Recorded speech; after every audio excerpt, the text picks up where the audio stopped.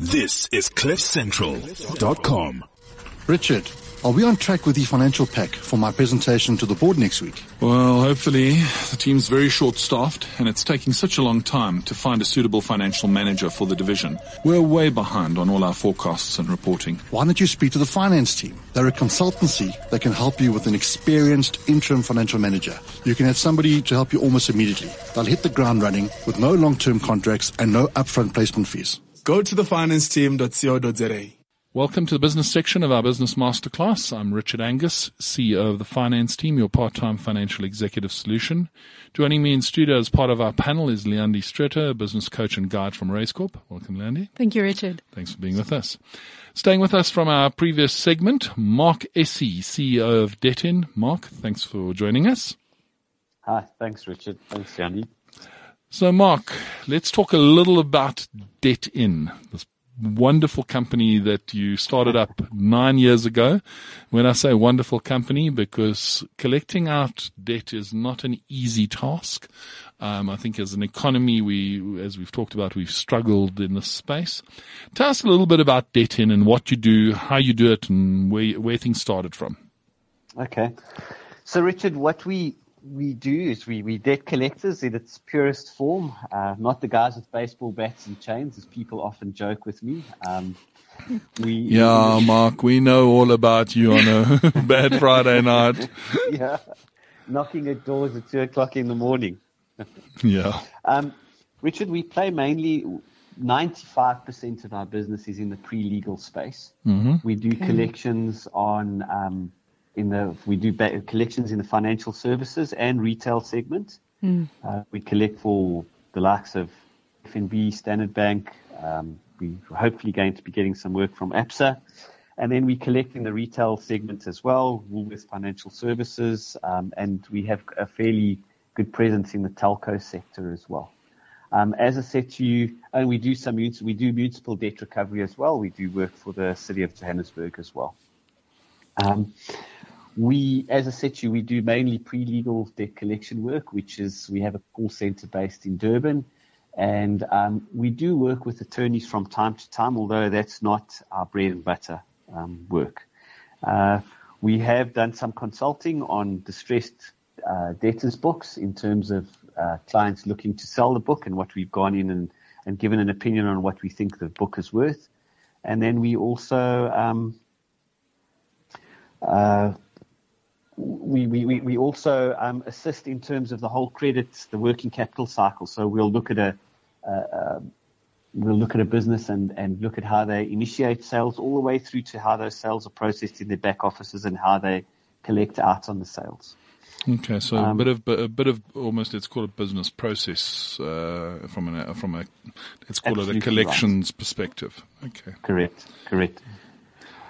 Richard, we started the business. The business started in 2008, and it was actually born out of a conversation I had with I was previously in the banking world. Mm-hmm. I was a banker, and I had left the bank, and I was having a conversation with a colleague of mine from the banking world, and he was saying to me that there was 2008, you remember, was when the markets were crashing. There was a global financial crisis, and that he thought there would possibly be an opportunity in debt collection.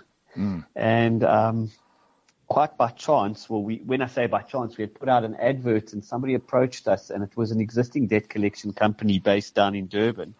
And he was looking to exit the business, and he approached me and said, well, look, there's an opportunity. Why don't you come and have a look and see if you like the business? And with a view to, he wanted us to buy him out. And there's quite a bit more to the story, but that's basically how we started out.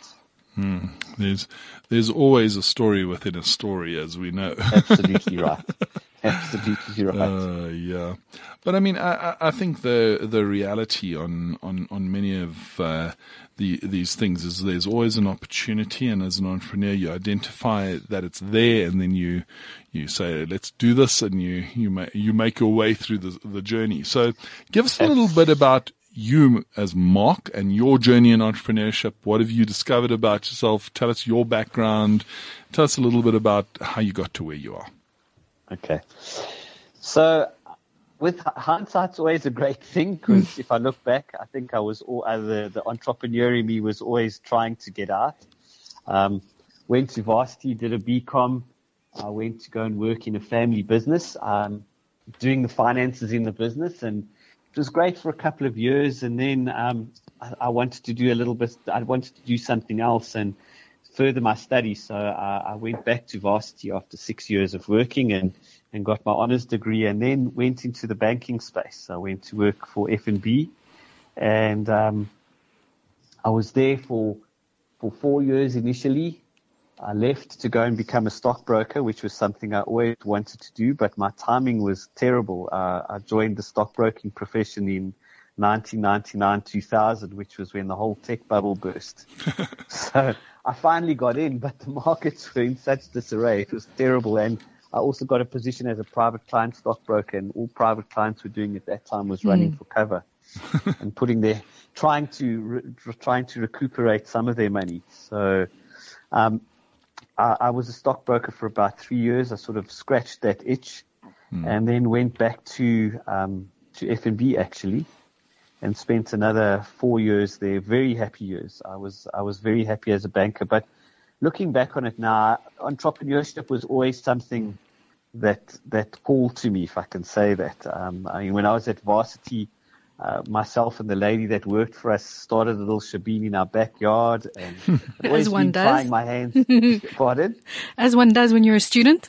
Yes, absolutely. Lucrative business, very liquid, that very, one. Very lucrative. I mean, I was importing bales of second-hand clothes from Eastern Europe. Wow.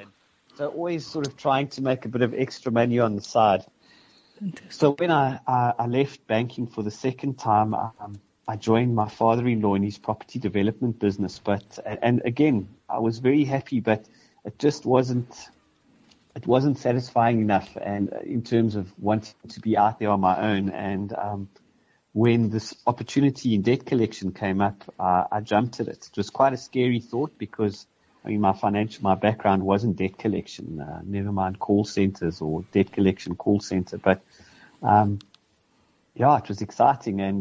And I finally was in something where I was deciding on my own destiny, which is scary as it was very exciting. And 9 years later, I'm happy to say I'm still my own boss. That's fantastic. Yeah, and we have a business that's grown really, really well. I'm proud to say. I'm happy to say. Yeah, well, I was going to say, I think if you look at some of your client base, I mean, it's quite clear that you have the capabilities and competencies to keep the big banks and others comfortable with your activities and what you're able to deliver for them. So, Mark, take us through the the challenges that you experienced in let's call it taking over somebody's existing business. I mean, you didn't start this up purely from scratch. It's, and I often think, people go, "Oh, startup business really hard." Well, what's even harder is buying somebody else's business and then figuring out how you're going to make it work. And, generally you don't want to be buying somebody else's brilliant business and paying, a premium for it. Generally, when you're looking to acquire a business, you're wanting to acquire something at a discount where you can see huge, massive upside by doing something different. But you're constrained by, the staff of the past, the approach of the past, and all of the other elements that come from buying an existing business. Take us through some of those challenges that you faced in that, let's call it business acquisition and then growth part of growing the business. Okay, well, I think the first challenge came very early on, in that the business we were looking to acquire, and we were doing the due diligence, and I think we got out of the starting blocks a little bit too quickly, because we sort of got into it and then realized we got into it before due diligence being properly done, and then realized all that glitters is not gold. It wasn't glittering very much, but there was definitely no gold there, and we quickly had to sort of extricate ourselves out of it. Interesting. And we were assured that within 6 months we'd be making money, et cetera, et cetera. And I alluded to the fact that I hadn't been in debt collection before, and I learned a very hard lesson very early on. It was very clear to me that the existing client base wasn't anywhere near to supporting the business. And we had to get out there and go and win over new clients. And I knocked very hard on my network in terms of connections and people I knew. And yeah, it was very challenging. And eventually we actually ended up moving out of those business premises into our own premises, where I think there were 8 of us at the time, and it was those early days were very challenging, very, very challenging. Mark, and as you alluded, sorry to interrupt you there. Something exciting comes up for me. So that was obviously, the beginning, and it was, you're going after something and there's a lot of hard work. But I get the sense that you learned a lot of really important lessons. What's the most important thing you learned about yourself back then that still sustains you today? Okay, so I get very excited about things and often like to rush into something. And what I learned about it, and it still stands me in good stead still now today, is to be a little bit more circumspect about opportunities, and also the fear of losing something if I don't move quickly enough. And I think moving quickly is very important, but moving quickly without checking, I think, is not a very clever strategy. So rather take a little bit more time up front, do the necessary checks, than rush into something and then sort of scratch your head afterwards and go, what have I done? What have I got myself into? Because there was a lot of head scratching and a lot of gnashing of teeth and going, oh my God, how are we going to get ourselves out of it? And I think if I'd pushed back a little bit, and said, this is a fantastic opportunity, thank you, but I just need to do a little bit more homework. And if the deal's going to run away because it took me a week longer, well then, and it's easy, as I said, it's easy to be philosophical about it with hindsight, but of course, would have stood me in good stead then. Okay, great. And now you're about to move, you were 8 and now you're about to move into bigger offices. We have actually moved into them. We moved into them. Oh, sorry. Yeah. So we moved into our own offices, and I was seriously sort of hitting the streets trying to find clients. And fortunately, we landed after about 4 or 5 months of sort of knocking on doors and sending out proposals and presenting. We landed our first client, and it was a collection on a book that they had outsourced to somebody else, and they weren't really sure what was in there. And what started off as a pure collections exercise ended up being a bit of a forensic audit, where we actually charged some fees. And looking back on it, being able to charge fees because was actually it was a godsend, because it sort of started bringing in revenue straight away. Because with a lot of collection mandates, it often takes 4 or 5 months before any real money starts to come through, whereas we were able to bill hours, which was great because it got us going quite quickly. And, once we had our first client on board, our first corporate, gave us a bit of credibility. So when I went and knocked on someone's door and they said to me, well, who are your existing clients? I could at least show them one. And it just made it a little bit easier to get more business through the door. It's always easier not to sell vaporware, isn't it, Mark? Absolutely right. Vaporware, I love that expression. And there was lots of selling of vaporware in those days. Yeah, exactly. Let me sell you my service. I've got no one else who's bought it from me before, and you'll be the first to experience me firsthand. But hey, pay me a lot of money to do this for you. Now, Mark, right. You said to us, and you've emphasized it 2 or 3 times, you had no experience in the world of collections. So why debt collection as an area of focus? It sounds so almost counterintuitive, like, this was not your area of expertise. Why did you think you could do this? Well, I think, again, being a little bit naive helped get me into the business. My last position at FNB was I headed up the operations for the data finance division. So in my mind, that gave me a little bit of street cred in the debt collections world. And I think it's an association that probably only I can draw in my own head. But, a lot of people have said, why debt collection? You don't wake up one morning and decide you want to be a debt collector. And I agree. I completely agree with that. But I really did see an opportunity. Part of something part of what I've done in my various positions is always sort of try to service my clients as well as possible. And what I thought is, let me try and give that. Let's do that in debt collection. I had a financial qualification, and there are business debt collection businesses out there that have that. But debt collection had, and I don't think doesn't have the greatest reputation still today. And I thought, well, let me try and bring a client service element into it. And maybe it sounds a bit cliched, but when we train our agents, I still say to them today is, think of yourself as providing your debtor with a solution. I'm providing you a solution to get out of the financial trouble you're in, and see them as a client, not just as someone that you're out there collecting from. And I think that has really helped. Now, Mark, I mean, you've talked a little about, the fee environment and the ability to offer that as kind of a service interaction point for you that you did. I mean, what other services are you able to offer? Because, I mean, I'm listening to what you're describing and the activities of the business, and I'm going, hey, you must have such a rich data pool of information around behaviors and what people do and how they do it.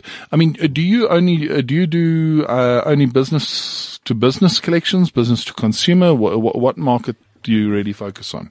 So, Richard, up until about a year ago, I'd say that, again, 95% of our business came from business to consumer collections. We've recently stepped into the world of business to business collections, and that's interesting. We offer a white labeled product where we collect on behalf of businesses from their clients, and their clients don't know that they're dealing with an outsourced partner. No, I mean, for me, that there must be huge advantages to doing that from a business perspective, because if I think of it, if I want to do debt collection in any business, I've got to have a debtor's clerk who, it's a case of, well, what is the capacity? And then, the reality is, well, the capacity isn't being used completely because they're doing a morning's job or whatever, but I still need the debtor's clerk, so I'm buying, the resource requirement is there, and I'm buying this resource. I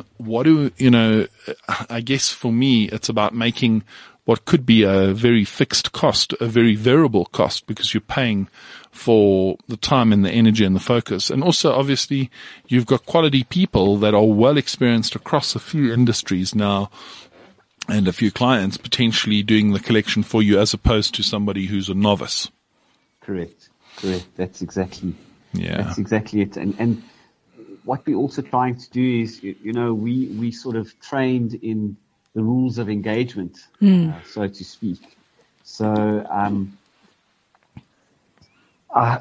in my mind, and it's a subjective view, but I do think that when we engage with customers, we take a sort of a very professional and not clinical approach, but I think it's a lot cleaner than sort of, the CEO or a debtors lady that sits in the corner of the office and works. What I'm trying to say is we depersonalize it a little bit and make it a bit easier to collect the money. Yeah. Now, I guess the question I would have is, what are the advantages in the space nowadays from a collections perspective as you engage? There's so much technology around. You must have access to technology that perhaps I wouldn't have as let me call it run-of-the-mill businessman, when it comes to knowing and understanding my debtor's book and the systems around it, and being able to be efficient and effective in what I do. So what do you bring to the party that makes my use of your services almost, let me, back in the day when, I'll use the example, when photocopiers were big and bulky and expensive pieces of equipment, you didn't want to buy your own photocopier, but you'd go to the copy shop down the road and use the photocopier there and pay for usage. In much the same way, you must have technology and capabilities that the general business out there doesn't have, that allows you to be more effective and efficient in your collections process. What are some of the upsides and some of the things that you're using? Well, absolutely right. And Richard, you alluded to it earlier. First of all, we have resources here that if we put them in a pool and service a couple of clients, make it more cost effective for a business. They may not be able to afford to bring in one person and pay them a salary on a full-time basis. Their collections may not be a full-time job. Although in some businesses it's more than a full, it's a whole department. But what we do is we take that hassle away from running the department, and we do have technology that sort of that have economies of scale. And what it does is it brings the cost factor down significantly. We have an on-site data analyst while in the world of, which makes a difference to how we cut up the data. And, we can almost run campaigns. If there's a specific area of focus that you want to run on your debtors book, we can design a campaign around that. Put it through the call center. There are a whole lot of benefits that start to flow from using a resource like us. Now, Mark, there obviously must be unhappiness at some point from some people when they're getting that phone call from your environment. How do you deal with those unhappy clients? Give us some insights into so. I'm sure everybody in their business always have war stories. Share us. Please change all names to protect the innocent. Share one or two almost like insights that you've gained where things haven't gone quite as you would have liked them, and you kind of go, guys out there in business, be aware of the following things. Don't do the following stuff because it makes it impossible for us to collect on further down the track.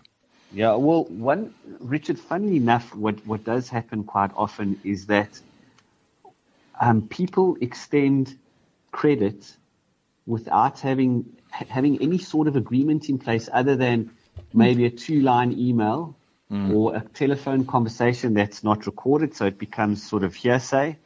And my mind just boggles when I look at how much of a certain product was supplied or how much credit was extended before somebody decided to put some sort of piece of paperwork in place. And that often leads to a huge amount of unhappiness. And when I say unhappiness, I'm talking about on the creditors' part, not on the debtor specifically, because the debtor's not paying. And, then the guys come up and they want to know why we can't collect and why we're completely ineffective. And I'll say, well, we can't produce any paperwork. The first thing the guys do, and it doesn't matter whether it's business or it's consumer debt that we're collecting out on, once we establish contact with the right parties, invariably the first or second thing they ask for is send me a proof of delivery, send me a signature, send me some sort of agreement. And if I can't produce that, there's just no ways we can proceed any further. Yeah. Okay. So I'm hearing you saying, make sure that you get your, all your documentation in place. Make sure you know exactly where you stand legally and what your let's call it your lines of or rules of engagement are relative to the business. Yeah, I know. I think that's a very, very valid comment. Now, Mark, you've obviously had years of experience now as you've moved through as an entrepreneur. You've cut your teeth on this. I'm going to ask you to think back over this last 9 years, this journey that you've had, and I'm going to pose a question to you and say, assuming you 9 years ago had been sitting back and listening to a station, a podcast, whatever it may be, and there was somebody on the air talking about business and their experiences in business, what are the maybe 2 or 3 things that you now know that if you had heard back then 9 years ago would have allowed you to be a better entrepreneur, run a better business, have more success, avoid a pitfall? So literally this is your pay it forward opportunity to let listeners out there listen to something and say, hey, be careful of X, Y, or Z. It'll help you in your business in the future. So almost your pay it forward opportunity to say, listen, here's the 2 or 3 things that are really important and critical that you need to watch. Okay, so if I have to think back, one of the most important things is hire people you can't afford. And what I mean by that is make sure that you have the best talent. And if you need to stretch yourself, I think people just spending a bit extra on getting the right people in the business. Jim Collins talks about getting the right people on the bus. I think it's absolutely critical. And also the number of times I've hesitated when thinking about getting rid of somebody that's not adding value to my business, and not to sound heartless or ruthless, but if there's somebody that's a problem in the business, what I do now is I try and get them out as quickly as possible before they do too much collateral damage, because it's like an infection. And sorry if I'm coming across a little bit. It's something that's really, I think, if I knew that, I'd kind of heard about employing people you can't afford, but I've actually lived it. And every time I've employed somebody that's asking for 20 or 30, and not just for the sake of it, but if they have the qualifications and the experience that goes with it, it's paid itself back. They've paid their increase in salary 100 times. Well, I think that for me is... Well, that's an important learning, because I think often we allow ourselves to get almost, let me call it, sidetracked with, you're worrying about, you're worrying about all sorts of things in the business, and you're worrying about working on activities and products and all the rest. And what you're telling us is the importance of the people and hiring quality people really outstrips many of the other elements in your business. Mark, any other thoughts that you can think of right now that you'd go, hey, you also need to be aware of X, Y, or Z? Sort of not being scared to push back. And again, not in a destructive way, but sort of standing firm and just, when I started out in the business, there were a lot of client requests that I didn't say no to because I was scared to, and then ended up either not delivering a quality service or being late. Rather negotiate up front or renegotiate, or they not say something and end up disappointing the client. Yeah. My experience has shown me that clients are often appreciative if I just stick up my hand and I say, you know what, you want it within a week, give me 3 extra days, and I'll absolutely get it to you, rather than, on day 6 of 7, coming back to them and saying the deadline was absolutely impossible, and you're just pushing back a little bit. Yeah, being honest and direct. Yeah. Mark, if people want to get hold of you, how do we do this if they're looking for your support of DebtIn? Okay. So email, it's mark@debtin, debtin.co.za. We have a Facebook page as well. If you look up DebtIn, it'll be debt with a hyphen, debt-in. Our website is www.debt-in. And then lastly, I am available on my mobile, 082-376-2782. Great. Mark, thank you very much. That's Mark Essey, CEO of DebtIn. Mark, thank you very much for your time today. We really do appreciate your insights. A great business, great learnings, and a great pay-it-forward question there. So thank you very much. Next up, the Youth Leadership Platform. Stay with us. This is CliffCentral.com.